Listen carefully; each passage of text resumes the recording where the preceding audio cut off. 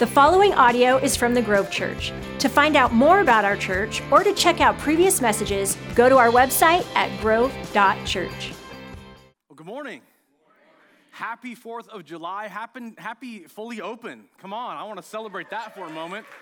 Definitely grateful. It's been a long, 16, 17 something months, and I'm so glad you're here. It's crazy that it would happen on the 4th of July, so I can be grateful for that, grateful for our freedom, appreciate the nation that we get to live in, as well as grateful what Christ has done that we can have freedom from sin. So praise God for that.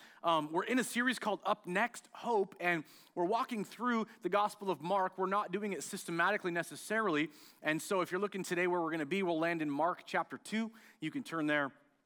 And we'll jump into that chapter here momentarily. I always encourage you to bring a Bible, and I've said why before, but I'll explain it again. I think for many, if you're not familiar with where the books of the Bible are, as we refer to certain books, I think it's good to open the pages and know, that's kind of where that's at. So Mark, again, as you look at the New Testament, which is about 2/3 of the way through the Bible, Matthew, and then Mark, Luke and John, those are all Gospels. But Mark is where we're going to land, and we'll get there. I also encourage you to take notes, especially today. There's actually a bunch of different scripture references that I'll be giving you, and so I encourage you to do that. And you can do that on your notes app on your phone, or maybe you got something to write with. I always like to write with a wood pencil because I'm from the 1940s or something. But anyway, so there you go. But Heather and I, a few years ago, were in London on vacation, just enjoying some time together. You travel all over, you take the tube, you take the buses, all that kind of stuff. And we were going from one tube stop to another, actually walking, and we happened upon a large theater where there was a movie premiere. We didn't even know it. We just kind of happened upon it. And so you had movie stars, driving up and getting out and walking the red carpet and pictures. It was all that you kind of see, that you see on TV. But we were in person, and we're like, wow, this is amazing. And so we try to get as close as we can, and we're up kind of on a raised balcony walkway thing. And we're kind of decently close, but not close enough to really see. So I've got my camera, and I'm trying to take some pictures and zooming in. And the crowds are there, and they would stop and talk to different people in the crowd along the people that were close enough, talk to them. And so we weren't that close. So here I am yelling, hey, Emma. It was Emma Stone, which my wife thinks I have a crush on her. Anyway, that's besides. Have I seen Cruella? Yes, I have, but let's just keep going.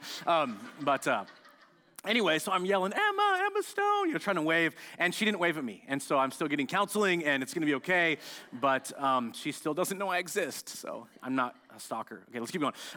But my point in saying that is this. The crowds had gathered, and it was crazy, and it's all that you see sort of on TV. Like, I would imagine that many of us in here have met a famous person, and maybe you're at a sporting event, and there's somebody famous, or you're at an airport. I passed, Patrick Ewing one time, and I looked like a little person in front of him. But anyway, we've probably met different famous people, or maybe you have a connection to somebody who's famous or relatively famous, and that's kind of where we land when we get into Mark chapter 2. At Mark chapter 2, as I talked about last week in chapter 1, at the point of the end of that chapter, some time has gone by, but Jesus is kind of notorious throughout this region, and people want to come and see what he can sort of do and what he has to say, and it was kind of a big deal. And so as you jump into the chapter, it paints kind of this picture. It says, a few days later, when Jesus again entered Capernaum, the people heard that he had come home. They gathered in such large numbers that there was no room left, not even outside the door, and he preached the word to them. Some men came, bringing him a paralyzed man carried by 4 of them. Since they could not get him to Jesus because of the crowd, they made an opening in the roof above Jesus by digging through it, and then lowered the mat the man was lying on. When Jesus saw their faith, he said to the paralyzed man, "Son, your sins are forgiven." Now, some teachers of the law were sitting there thinking to themselves, why does this fellow talk like that? He's blaspheming. Who can forgive sins but God alone? Immediately, Jesus knew in his spirit that this is what they were thinking in their hearts, and he said to them, why are you thinking these things? Which is easier to say to the paralyzed man, your sins are forgiven, or to say, get up, take your mat, and walk? But I want you to know that the Son of Man has authority on earth to forgive sins. So he said to the man, I tell you, get up, take your mat, and go home. He got up, took his mat, and walked out in full view of all of them. This amazed everyone, and they praised God, saying, we have never seen anything like this. Father, as we stop and pray, God, we ask that you would help us understand to a deeper level what is going on, in particular, how this matters today. That this is an incredible story that we would all marvel at, but I pray that in a new way we can marvel at what's being taught here, and God, that we can also experience your work in each of our lives as we open ourselves to the work of your Spirit. In Jesus' name I pray, amen. So again, it opens up and the crowd has gathered en masse. There's no way to get in the door. People are probably outside trying, and the crowds have heard about Jesus and want to see what's going on. And then it says he preached the word to them. Let me remind you that as far as Mark goes in chapter 1, he opens with John the Baptist and then basically says Jesus took the baton of preaching repentance from John the Baptist and began to teach the crowds. And so here he is once again teaching the crowds. But then this kind of strange thing happens. In verse 3, it says, some men came bringing to him a paralyzed man carried by 4 of them. Since they could not get him to Jesus because of the crowd, they made an opening in the roof above Jesus by digging through it and lowered the man on the mat he was lying on. Can you imagine the scene? I mean, imagine if you're at home and somehow there's somebody teaching and there's a lot of crowd and all of a sudden your ceiling begins to open up. I mean, you'd be thinking like, this is an insurance claim. This is not okay.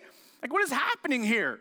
And of course, it's not quite that detailed. Back in the day, you know, those houses would have been almost like kind of a studio apartment kind of deal, of a large square, even a small square with a flat roof. And oftentimes in this context, there would be a ladder to go up on the roof and use that area for gathering, as a gathering space. So it wouldn't have been totally unusual for this to happen as they get up there, or for them to go up there. What's unusual is that they picked open the roof and lowered a man down. And again, think about the scene for the crowd going, what is going on the roof? And there's debris and Jesus is right there. And maybe he's like, you know, but the man gets lowered down in front of Jesus. Now it says specifically, and I want you to notice this, it says specifically that he saw that they had faith to believe for a miracle here.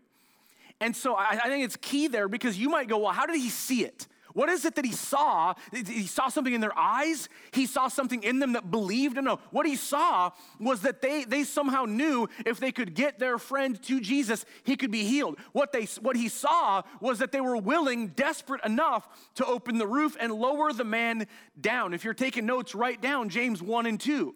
In James 1 and 2, it talks about faith, that you and I having faith. And what happens is, if you and I would say we have faith, what Jesus is reminding us of is it's what we do. James would also say it's what we do that shows our faith. The decisions we make to take action or the decisions we make to not take action should be filtered through our lens of faith. So Jesus sees that they have faith simply because they bring the man up onto the roof, they open the ceiling and lower him before Jesus. It was their actions, James would say, that would prove out their faith. So I love how it kind of walks us through this story. When Jesus saw their faith, he said to the paralyzed man, your sins are forgiven. Pause. This man couldn't get there by himself. This man had to get a ride from his buddies lying on a mat with 4 of them carrying him. Somehow they managed to drag him up maybe the stairs and get him up onto the roof, open the roof and lower him down. Do you think that he's super concerned about his sins being forgiven in that moment? Probably not. What is it that they're hoping Jesus would do? Hey, awesome, he forgave his sins. Time out. Jesus, that's great, but could you make his legs work? You ever thought about that? Sometimes we read this stuff and we just kind of breeze right through. I don't know that he was so concerned about his sins being forgiven, but here's something I want you to really take in. What is it that really matters in the soul of this man? That his sins are forgiven. He doesn't know it. He maybe doesn't fully understand it. But the greatest need he has, the greatest need that you and I have, beyond all the things that you pray for, beyond all the things you think you need, is your sins to be forgiven. See, isn't that just like the God that we serve? Well, what do you mean by that? What I mean is this. We have something we want, but Jesus has another agenda. We have something we desire, but Jesus sees the bigger picture. We have something we're asking God for, and we're not necessarily receiving it, but God has something better even in mind. One commentary, as I was studying this, said this: on the surface, this hardly seemed to be what the man needed, but, listen carefully, but Jesus was illustrating an Old Testament claim that human suffering rests in separation from God. Therefore, this forgiveness is our deepest need. You ever look at it that way? You really see it that way? See, sometimes in our lives, we forget this discipline of repentance. This need for you and I to make sure we're dealing with our soul, our heart, at the core, what's going on. Oftentimes, our prayers can revolve around all the things that we think we need or others need, and we bring those before the Lord, and we should, and that's good, and we're going to talk about that in a minute. But let's not for a second get beyond the fact that the deepest issue within the human heart is separation from God because of sin, and that's a universal problem, right? That's an issue for every one of us, and it's not an issue way back when we said yes to Jesus, or last month when you prayed that prayer, invited him in, or whenever it might have been. It's an issue ongoing that God wants you and I to take inventory of. It's why when the psalmist talks about, I lay in bed at night and allow the Lord to search me, it's an important discipline in our lives. How's my heart? How's my soul? What's going on inside? See, Jesus is getting to the heart of the matter, and we don't always see it. Son, your sins are forgiven. Lord, heal me. Your sins are dealt with. Lord, I want my legs to work. And then, too, as you look at the bigger picture of what's happening here, he's not in a room by himself with this man. Who's he with? A whole crowd. Who's he around? People from the city of Capernaum, the town. Who's in there? People that needed to hear him teach the word. Who else? Religious leaders. What's going on? Remember, Mark is writing in context to Rome. What he desperately wants is the people of Rome as an empire, specifically as a city. He wants them to understand that this guy, Jesus, is not just a great teacher. It's not just some miracle worker. It's not just somebody people are whispering about so they can get a free loaf of bread because later on he's going to perform some miracles and make bread and fish multiply. Well, I'm hungry. Give me a meal. Can you supersize it? See, there's a bigger context than just this one individual that needs to be healed. And it's important for you and I to remember that. There are times in our lives where we want God to do certain things. We're asking, we're bringing requests, and again, we should. It's biblical. But even still, don't let that supersede that maybe God's got a bigger thing in mind. And we trust him in the process, which isn't always easy. Can I hear an amen? It's not always easy. Now, he says to this individual, your sins are forgiven. Verse 6, some teachers of the law, like I said, they were in the crowd and Jesus knew it. Some teachers of the law were sitting there thinking to themselves, wait a minute, why does this fellow talk like that? He's blaspheming. Who can forgive sins but God alone? They don't say it out loud. But again, with the crowd there and Jesus identifying who they are, and probably they have a different type of garb on to identify that they're religious leaders, they're from certain sects of leadership within the community of Israel, Pharisees, Sadducees, whatever it might be, they look different. He knows that they're there. And here's what's happening when the man gets lowered and Jesus says, son, your sins are forgiven. Here's what they're doing. Looking at each other like, so it's not like they're just going. He can tell that they're sour. He knows in their hearts, which, by the way, in a bigger context, as you read the whole of Matthew, Mark, Luke, and John, over and over they're critical, over and over they're bitter, over and over they're enslaved to their traditions that actually keep them from seeing him as the Messiah. Another sermon, another day, but a warning for all of us. Immediately, Jesus knew in his spirit this is what they were thinking in their hearts. And so he said to them, why are you thinking these things?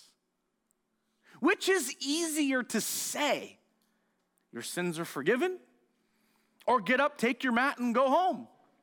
Well, we all know the answer. The easier thing to say is, your sins are forgiven. Because this idea of a miracle where somebody's legs don't work and then all of a sudden work is a pretty big deal. But look at what Mark says in the context of Mark wants people to know who Jesus is. Listen to this. Which is easier to say, Jesus is saying this, to this paralyzed man, your sins are forgiven, or to say, get up, take your mat, and walk. Verse 10, but I want you to know that the Son of Man has authority on earth to forgive sins. This is another, I mentioned that the temperature gets turned up as you continue through any one of the Gospels. The religious leaders are a little puzzled at first, intrigued, but as time goes on, this is one of those moments where he's saying, look, you want to know the Son of Man? And he's like doing this, Son of Man. That's a big deal, and Mark identifies it, again, wanting the people of Rome to know this Jesus wasn't just a good teacher. This Jesus wasn't just a miracle worker. He's the Son of Man. He refers to him as the Son of God. He identifies him directly as the Messiah. And so Jesus says it himself. I want you to know the Son of Man has authority on earth to forgive sins. So he said to the man, I tell you, get up, take your mat, and go home. He got up, took his mat, and walked out in full view of all of them. This amazed everyone, and they praised God, saying, we have never seen anything like this.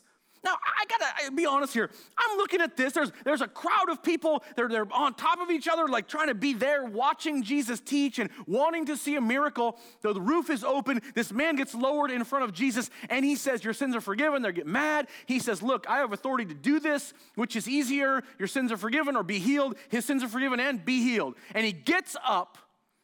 And I don't know about you, but I'm thinking like he gets up, and everyone's like, oh, my word. And if I'm the guy, I get up and I'm like, Jesus, my legs work. Lord, my legs. I'm like hugging him. I'm kissing his feet. I don't know what I'm doing, but I'm freaking out. And what does it say in the text? He gets up, gets his mat.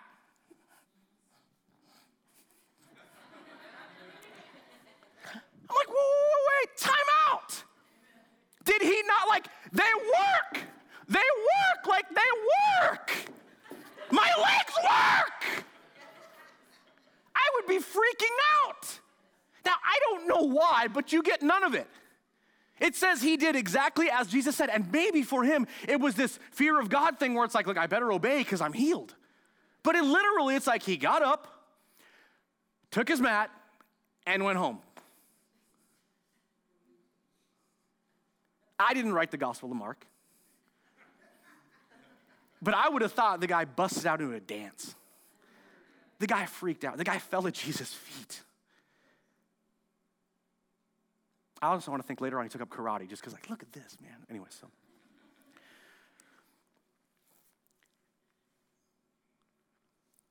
Everybody saw that it was a miracle. And they praised God. The world that you and I live in, and again, just to be transparent about this, I appreciate a ton that we have technology. And I appreciate living in the type of country where we can get medical care pretty quickly when we need it. And I know of other countries, and I've been on plenty of missions trips where they don't have medical care and you don't get help. And if you try, you're waiting 6 months, you're waiting a year. The help you get sometimes isn't even help. It makes things worse. And yet the world that we live in is a very practical world in the USA. And I appreciate it a lot. But sometimes what happens in the world where you and I practically understand and have all that we need is that less and less do we actually pray for miracles. Less and less do we invite God into our lives asking for something supernatural. when you look at the whole Gospel of Mark. In chapter 1, Jesus heals Peter's mother-in-law and many others. At the end of chapter 1, Jesus heals a man with leprosy. In chapter 2, we just read the story that Jesus heals a paralyzed man. Chapter 3, Jesus heals a man's hand on the Sabbath. And again, great story. They're all legalistic about, you can't heal on the Sabbath because that's work. Like, are you kidding me? Heals a man's hand on the Sabbath. Chapter 5, Jesus heals a bleeding woman and restores a girl to life. In chapter 6, it says Jesus heals all who touch him. In chapter 7, the crowds marvel at these healings. In chapter 8, Jesus restores the sight of a blind man. And in chapter 10, before the Passion, before it moves into Jerusalem and the cross and all of that, the last healing we see in Mark, chapter 10, Jesus heals a blind beggar. 9 different stories, some of them as multiples, healing that takes place. 3 times in chapter 5 and 7 and 9, Jesus brings deliverance from an individual who's suffering from demonic oppression somehow, possession. And so it talks about Jesus sends demons into a herd of pigs. Jesus sets a girl free from demonic oppression, and then later on in chapter 9, sets a boy free from demon possession. In Mark alone, Jesus calms a storm, and the disciples are like, who in the world is this that the wind and waves obey him? Jesus feeds 4,000 people, and commentaries would say that's just men, because oftentimes it was only men that were included in numbers back in that day, and so you could include maybe that there were women and children as well, and Jesus fed more than 4,000. And then again, Jesus feeds 5,000, 2 different miracles where there's only so much bread and fish, and there's everybody eats, and there's a bunch left over. Jesus walks on water as you continue reading the Gospel of Mark, and then Jesus is transfigured on a mountaintop. A couple of disciples witness this moment where Jesus basically encounters Moses and Elijah, and there's this vision from heaven, kind of this thing. It's again, supernatural. Why do I bring all this up? Obviously, the primary issue for Mark is writing, look at, this is Jesus. That's not just a good teacher. This is Jesus the Messiah. This is the one that Israel was waiting on. But at this point, the message of the gospel is not just for the nation of Israel. It goes to the Gentiles. And when you read the book of Acts, that's what you'll read. It moves from just being in Jerusalem through persecution to spreading all over, and not just for Israel, but for everyone. And so when Mark is writing, he desperately wants the people of Rome to know, this is the Messiah. This is where we find that forgiveness that I mentioned a little bit ago. But on top of that, and I really want you to hear this, when Mark talks about supernatural miracles, I have a couple of questions I want to ask you. When was the last time you saw something supernatural? And more specifically, when was the last time you prayed for a miracle? See, the problem is this. Sometimes you and I've been a follower of Christ for about 29 years now. Sometimes we stop expecting, and so we stop praying. We've prayed for certain things, and sometimes in our prayer lives, because we don't see the answer right away, or sometimes you would say, well, I haven't seen it at all, we kind of give up on praying. And sometimes it's for those things, but sometimes it's this general, like, I guess I don't really need to pray because I don't see answers. And so we give up on praying at all. Well, if it's God's will, it'll just happen because that's how it works. There's somebody that I was able to meet and have some conversations with years ago named Mark Batterson. He's an author. He's a pastor in Washington, D.C., and I appreciate him immensely. He's got some podcasts. He's got some articles he writes. He's got books, but I appreciate him a ton. And he says this, God doesn't answer 100% of the prayers we don't pray. God doesn't answer 100% of the prayers we don't pray. Why? Because if we don't ask, then when something happens generally and it's an answer to whatever we might be thinking about, but we don't ask, then it's not really an answer. Does that make sense? And so I love how he says God doesn't answer 100% of the prayers we don't pray, but he goes on to explain this, and this is what I want you to hear. He says the bravest prayer you can pray is the prayer you've prayed 100 times that hasn't been answered, but you pray it one more time anyway. Like I said, I've been following Jesus for just over 29 years.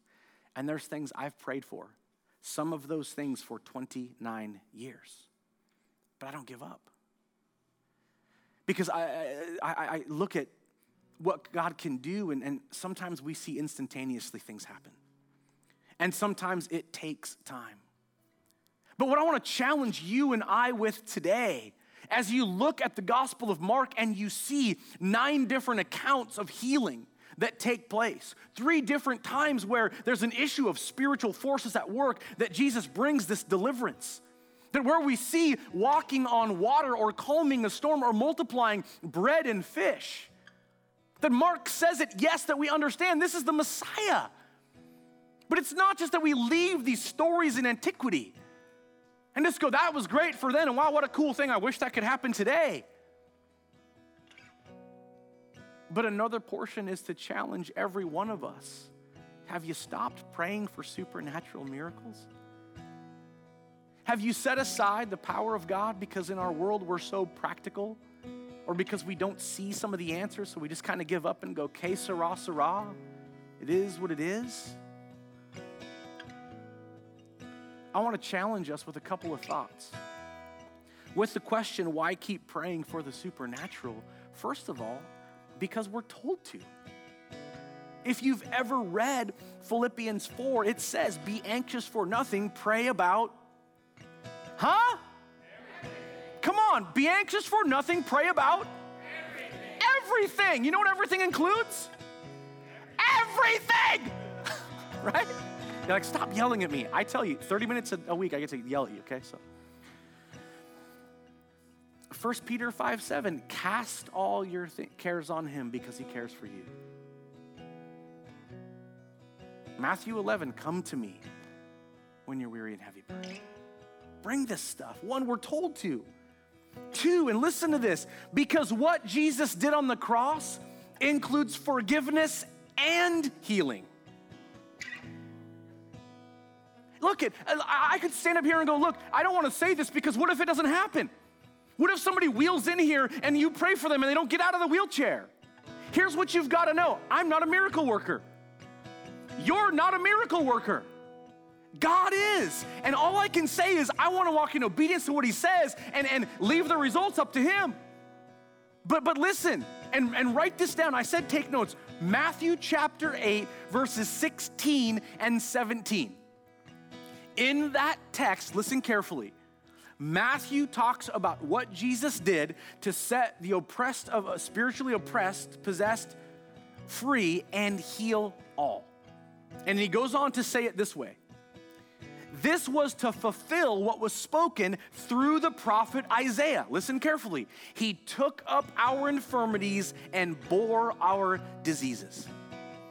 What Jesus paid for on the cross was, yes, that you and I can find forgiveness, can invite him to be the Lord and Savior through that grace that he poured out from the cross, the blood that was shed. But Isaiah also says in chapter 53, if you're taking notes, write it down. Isaiah 53, that's verse 4, I believe, 3 or 4. But Matthew says Jesus paid for our forgiveness, but also that we can experience healing, that we can experience deliverance. And so 1, we're told to pray, but 2, what Jesus did on the cross includes forgiveness and healing. And finally, because asking is the gateway to miracles. Why wouldn't we? How many of you guys out there have asked for a supernatural miracle before? How many is somebody to be healed? Somebody to be set free? Maybe salvation for somebody you love dearly and you're just going, God, touch their hearts. And it feels like, God, I need a miracle. Yeah, most of us. Can I just remind us, let's not stop. Let's not get so stuck in the practical that we forget the supernatural, that we can ask for miracles. And in a few moments here, again, we're sitting in here walking through this. Maybe you're sitting home, maybe you're on the couch, or you elbow your couch mate there, watching online. And I want to challenge every one of us, again, online or in this room right now. that I want to pray for some miracles. And I'm going to ask you just to stand to your feet here for a few moments. And let me be real careful here when I say this. I'm not here to conjure anything up. I'm not here to try to whoop something up and try to make something happen. As I said a few moments ago, my confession is this: I'm not a miracle worker. But I read and see miracles throughout the Gospels. When I study church history, there have always been miracles that happened. And I've personally seen miracles happen. I'm friends with Jay and Sandy Smith at Cedar Park in Bothell. And every single year, I believe it's in January, they ask for couples that can't conceive to either send their email, their names in, or to come to a service where they're going to pray for couples to be able to conceive. And they have seen hundreds, if not maybe even into the thousands now, hundreds at least of couples that have said, I was part of this and guess what, we're pregnant. Now you could go, oh yeah, that just happens to couples all the time, and you know, they're nervous when they're first married and things aren't kind of working right, but as they settle into life, they get pregnant. Great, say that all you want. But I also happen to believe when we ask God, we get to experience miracles. And I don't want to set that aside. My wife's grandpa was a testimony of healing, was diagnosed with cancer, and this is a little graphic, but the story I was told, because this happened before I came to Christ, is that he was diagnosed with cancer. He coughed up a blood clot and never had cancer again and lived 20 more years. Did they pray for healing? Yep. Mark Batterson, when he's sharing the story about praying brave prayers, shares a story in the midst of that context of praying that God would heal him of asthma his whole life. Grew up in church world and studied ministry, and throughout his teen years and his 20s became a pastor, planted a church. All this stuff went on, and I believe it was at the age of 39, I think, that he had prayed 39 years. And the kind of asthma where he had to go to the ER, where he had to have an EpiPen all the time, he had an albuterol inhaler, had emergencies happen frequently throughout his life. And one day at 39 years, he never quit praying. But it took 39 years for him to receive a healing, where he literally shares that he was just praying in a prayer meeting. And he believes somehow he was healed and got confirmation, and then literally set aside his inhaler and hasn't picked it up since. We're talking like, I think he's 47, 48 now? Something like that. Healing miracles, supernatural work. But let's not set aside the miracle working power of God because we're also practical. I get practical. I get we have brains and God has given us all kinds of gifts in science. I get that. That's great. But let's not set aside what God can do supernaturally simply because we see practical. Does that make sense? And so I'm going to ask you a couple of things. Like I said, I'm not the miracle worker. But how many of you would say, you know what, there's some things that I need God to do a miracle in my life, or I need God to work a miracle in somebody that I love, somebody that I care about. They really could use a miracle. There is never a time on my prayer list, never a time where there's not 3, 4, 8, 10 people I'm praying for healing from cancer, praying for all kinds of different healings from physical conditions, praying for deliverance from addictions. I'm always praying for all kinds of different things. But maybe you're in that category going, you know what, I really could use a miracle. I really could use God to do something supernatural. If that's you and you say, you know what it is, I could use healing, or I know somebody that could use healing. Maybe it's going, hey, I pray for my family. I've been praying for some salvation, for some work in the Spirit in their hearts, because I just want to see them surrender. I want to see, whatever it might be. How many of you would say, you know what, I could use a miracle? I need something supernatural to happen, either in your life personally or in the lives of people that you care about. Just put your hand up. I've said before, we're the church where you got to wear deodorant, so there you go. Father, today, God, I pray for you to work and for you to even stir our faith, that we don't give up praying, that we can all say, hey, I've been praying for 10 years. I've been praying for 15. I've been praying for months. I've been praying every day for a while. But God, I pray that even as we would raise our hands and go, you know what, I could use a miracle. Or we're praying, God, my friend or my family, my wife, my daughter, my kid, we need a miracle. God, I pray that something would begin to change in amazing ways. That, Father, there is practical and all that stuff, but Father, today we're praying that something spiritually begins to change, that there's a deliverance that takes place. There's a healing that takes place. There's a softening of a heart that takes place. There's a breakthrough that happens in an individual's life, God. Because as we read throughout the Gospel of Mark, as well as all over in Scripture, We see your power. And sometimes we can look at our lives and go, well, I've never seen that happen. I've never experienced that. I've never been a witness to those moments. But God, I pray that we would be. I pray that we would see certain dominoes fall in breakthrough, certain things happen in breakthrough, that, Lord, we can celebrate what you're doing because you're still in the miracle working business. God, I pray we would be diligent about continuing to pray. And I know for some that breakthrough might have happened just now. I know for others, hey, you know what, it was later in the week, or some of it would be next month, some down the road. And whatever it might be, God, I pray that we would be aware that we've asked and we saw the answer and we celebrated by giving you the glory. In Jesus' name, I pray. Amen. Can you do me a favor before Aaron kind of makes this transition? Like I said, there are times where prayer gets answered immediately, and we see some of that in the Gospels. We actually see some that happens later. But if there's something you're praying for in this, supernaturally, if you see an answer to that prayer that we're praying today, and you're going to continue to pray, would you do me a favor and just send an email or fill out that Connect card on a Sunday and say, hey, you asked us to pray, and I kept praying, and here's what I saw. And the reason I say that is because sometimes it will be, hey, man, something happened immediately. And other times it will be down the road a little ways at whatever point. But there's something to stopping and celebrating the breakthrough. And I mentioned this in our earlier gathering today, and I had 2 people approach me in the lobby after and say, hey, actually, you guys had prayed for this, and we saw that answer. And another person came up and said, hey, you prayed for this, and I actually saw it was a healing miracle that happened. And I was like, man, that's awesome. That's what we want to know, because again, God is in the miracle working business. Amen? So please send an email, nbaumgart@grove.church, info@grove.church. Fill out a Connect card if you're watching online and something happens, fill out the Connect card online or send that email. But we definitely want to know God is answering. Cool? So let's keep praying. Let's believe God for supernatural stuff. Thank you for listening to the Grove Church Message Podcast. To keep up to date with us, like us on Facebook, follow us on Instagram, or check us out at our website, grove.church.